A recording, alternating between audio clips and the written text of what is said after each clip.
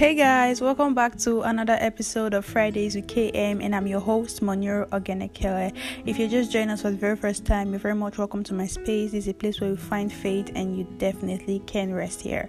So good morning, good afternoon, good evening, whatever time you're listening to this and wherever you are at the moment. I hope your day was good and I hope you had a great week.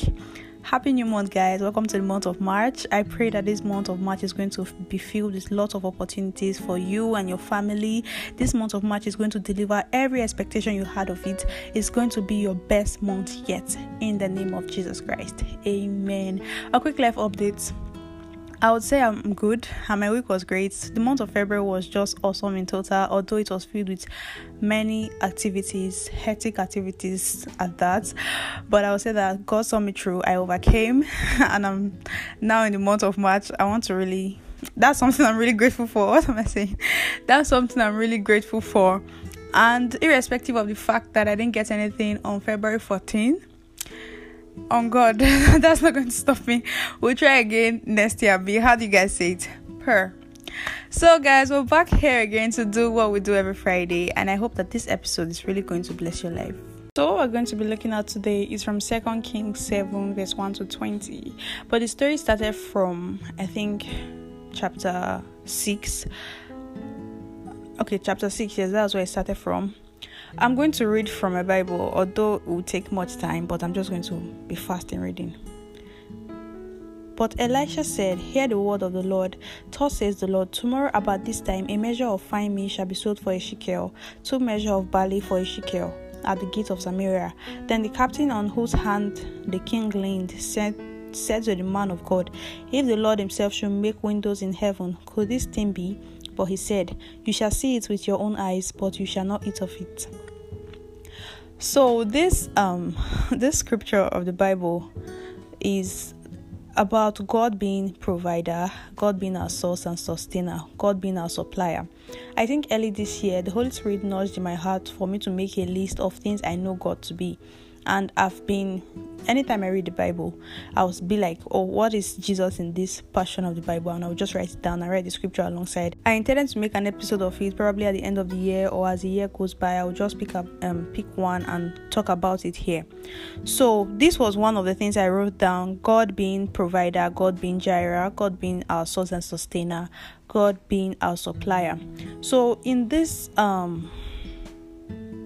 in the land at that time, there was famine, and there was war in the land to begin with. As I said, the story started from chapter 6. Okay, so something happened that they fought with the Samaritans, and they decided to stop their supply. They stopped giving Israel food to eat, and things went up, just like we can experience or we can relate today. So yeah, that was what literally happened, and the king was so upset because it was like because of Elisha. That was why the thing was so. So it was like, I'm going to remove Elisha's head from his neck. So it was about ranting, and about going to execute his rant. We want to catch a man of the spirit by surprise. Impossible. So Elisha was like, "Oh, the king is coming." He said he's coming for my head, and the king has not yet come. He said the king is coming. He's coming for my head. That they should lock the door. So it was when they were at the door and all that. That was when Elisha said, "Hear the word of the Lord. Thus says the Lord, tomorrow about this time a measure of fine meal shall be sold for a shekel, and 2 measures of barley for a shekel at the gate of Samaria." So here are what I gained from this portion of the Bible. Prophetic words are God's words. Although it's coming through a prophet, doesn't mean it's coming from the prophet. It is from the Lord, okay?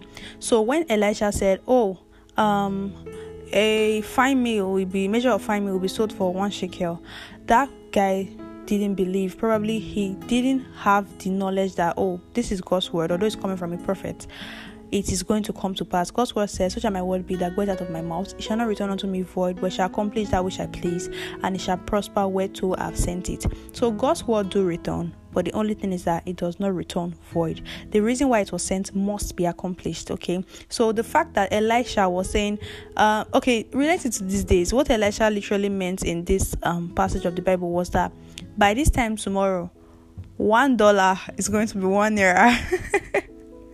I know many people are going to be like, hey, that cannot be possible.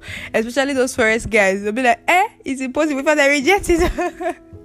So literally that was what Elisha meant. Because there was famine in the land, there was no food, things were expensive, just like we are now. Things are really expensive. And one prophet from nowhere just come out and say, thus says the Lord, by this time $1 is going to be and $1 is going to be equivalent to $1. That is going to be sold for this amount.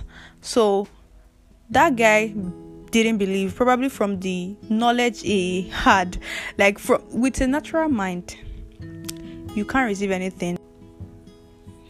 So with the natural mind, that prophecy might look like foolishness. Like, what's this one saying? One fine meal of that will be sold for this amount tomorrow, not even next year. It will seem impossible with your natural mind. But one thing you need to know is that prophetic words are God's word, just like I said, and God does not operate in time. If God's word says that, this thing is going to be by this time tomorrow, then so be it. It is we humans that operate in time. God does not operate in time. If he says something, he does it. And that's the uniqueness of God. And that is a legit way to differentiate between a fake prophet and a real prophet. A real prophet, the word he speaks comes to pass because they are from the Lord. Like I said, prophetic words are God's word. And God's word cannot return to him until it has accomplished that which he please. Okay? So that was one of the things I learned from this story, was that prophetic words are God's word, and we don't have to factor it with our human mind, because we most likely cannot even do that. We can't do that because it will be strange and it will sound somehow when someone just comes to you and say, by this time tomorrow, $1 will be $1. So prophetic words are God's word, and they are not to be fathomed with the human mind, because you cannot, don't even try that. Okay, so like I said, God being supplier, God being JIREH, God being the provider. There was famine in the land, as we could see in the scripture, but God did provide, just like he has sent his word. And using the mouth of Elisha, he said, like 1 measure of fine meal will be sold for a shekel, 2 measures of barley will be sold for a shekel. So how did God provide for the people? We find that in verse 3. So let's just read. I hope you're enjoying this passage of the Bible, because when I encountered it, I really, really enjoyed it. So now, verse 3.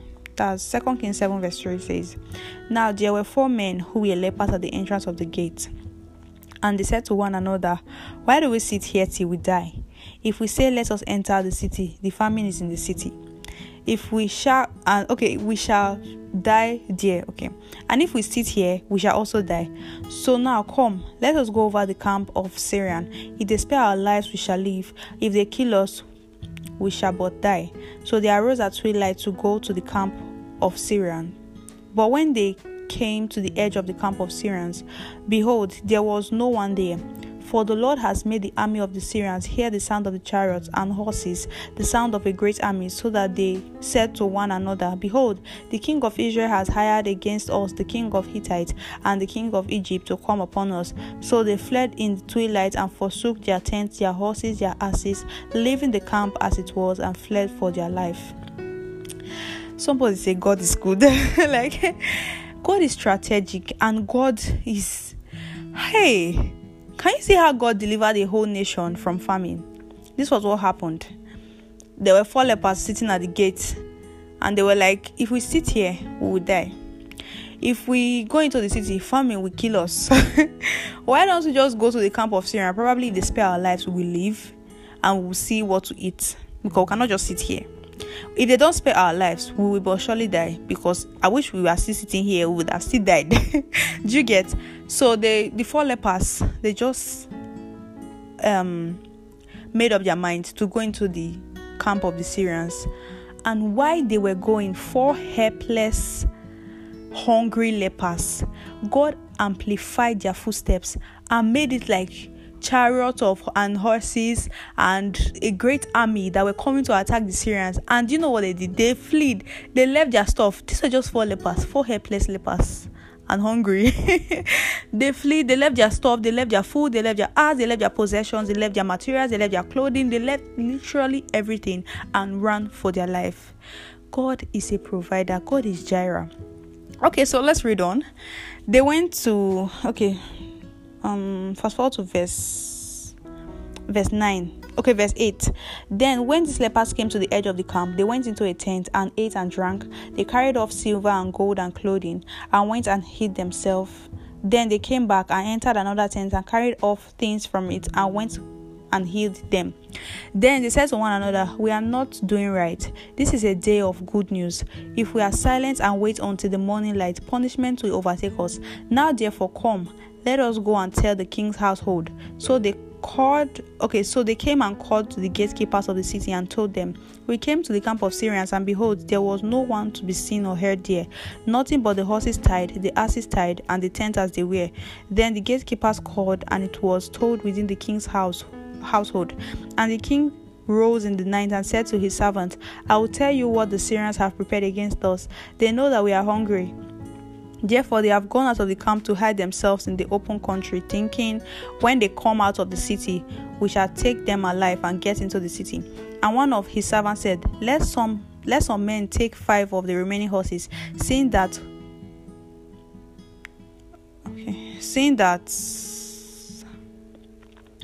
those who are left there will fare like the whole multitude of Israel that have already perished. Let us send and see. So they took 2 mounted men, and the king sent after them army of Syrians, saying, go and see. So they went after them as far as Jordan, and lo, all the way was littered with garments and equipment which the Syrians had thrown away in their haste. And the messengers returned and told the king. Then the people went out and plundered the camp of Syrian. So a measure of fine meal was sold for a shekel, and 2 measures of barley for a shekel, according to the word of the Lord. Can you see that? They didn't say according to the word of prophet Elisha. They said according to the word of the Lord. Just as I said in the beginning, prophetic word are God's word. So it was God literally speaking through Elisha, not Elisha speaking. Okay, prophetic words are God's word. And yeah, 1 barley was really 1 shekel. A measure of fine meal was indeed sold for a shekel, and 2 measures of barley was indeed sold for a shekel, just according to the word of the Lord. Now, see what happened though for the guy that said, even though God decided to create windows in heaven, can this thing be? You know, Prophet Elisha told him that, oh yes, it's going to be, but the only thing is that you will not be there. Period. So I think in verse 18, for when the man of God has said to the king, 2 measures of barley shall be sold for a shekel. Okay. Now verse 17. Now the king had appointed the captain on whose hand he leaned to have charge over the gates, and the people trod upon him in the gates, so he died, as the man of God has said, when the king came down to him. So what they asked the guy to do, the guy that did not believe, they said, oh, stay at the gates so that you can be watchful in case this was a prank or anything. Just stand there. Why the hungry people, they've not seen food for like days, and they saw where to buy food. So the rush, they treaded upon him, like they matched him while they were passing, and he died. He did hear of it, he did see it, but he did not partake of it. Why? Because of unbelief. So guys, when prophetic words go forth, it is not your nature, or rather it's not your office. Let me use, for the lack of a better word, it is not your office to start thinking, how will this thing be? Can this thing be? Will it be not? It is not your position to start thinking about that. Okay, what can you do to prophetic words? Believe them, even though it's seeming like, hey, are you sure this one is going to be possible? Believe them in your heart. My pastor will always say, doubt your doubts. that's the word. Doubt your doubt for the first time in your life. Just try and doubt your doubt. I know if a prophet comes now and tell you $1 will be equivalent to 1 naira tomorrow, your heart will say it cannot be possible. But at least, what if it's possible? Do you get? What if it's possible? So please, when prophetic words come, or when prophetic words are sent out, it is not your position to start thinking of fathoming, how will it come to pass? Will it come to pass? When? Can this be? Can this not be? You can see the case of the guy that was being stuff that was asking if this could be and if this could not be. he saw it, but he did not partake of it. That will not be our story in the name of Jesus Christ. Amen. So another thing I got from this story is that God is a supplier. God is a supplier. You may be in that situation where you need God to be JIREH. You need God to supply something that you've been praying for. Hold up. God is going to show up for you like never before. God is still JIREH. The fact that it happened in 2 Kings 7, which is the Old Testament, does not mean it stayed in the Old Testament, okay? God is still JIREH, and God is still our provider. God is still our source and our sustainer. God is still our supplier. So you might be in that situation where you want God to be JIREH. Hold up. God is going to come true for you. God is going to come big. He takes his time when he wants to come big. He takes his time when he wants to come big. He takes his time when he wants to come big. God is going to show up for you. I hope this episode really blessed your life, and I pray that the Holy Spirit will grant you more understanding to this word that you've heard today, in the name of Jesus Christ.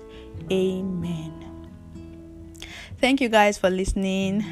And okay, the other thing I was about to mention that I did not mention was that I've been working on visualizing our content. So in no time, Fridays with KM is going to be on YouTube. So our YouTube community can also watch and be blessed. Okay, so when the time comes, or rather when I eventually execute this plan, I'm going to still tell you guys about everything so that you can share, listen, and be blessed.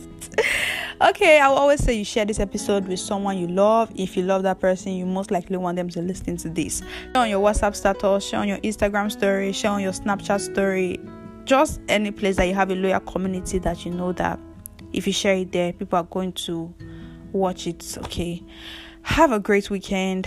Bye.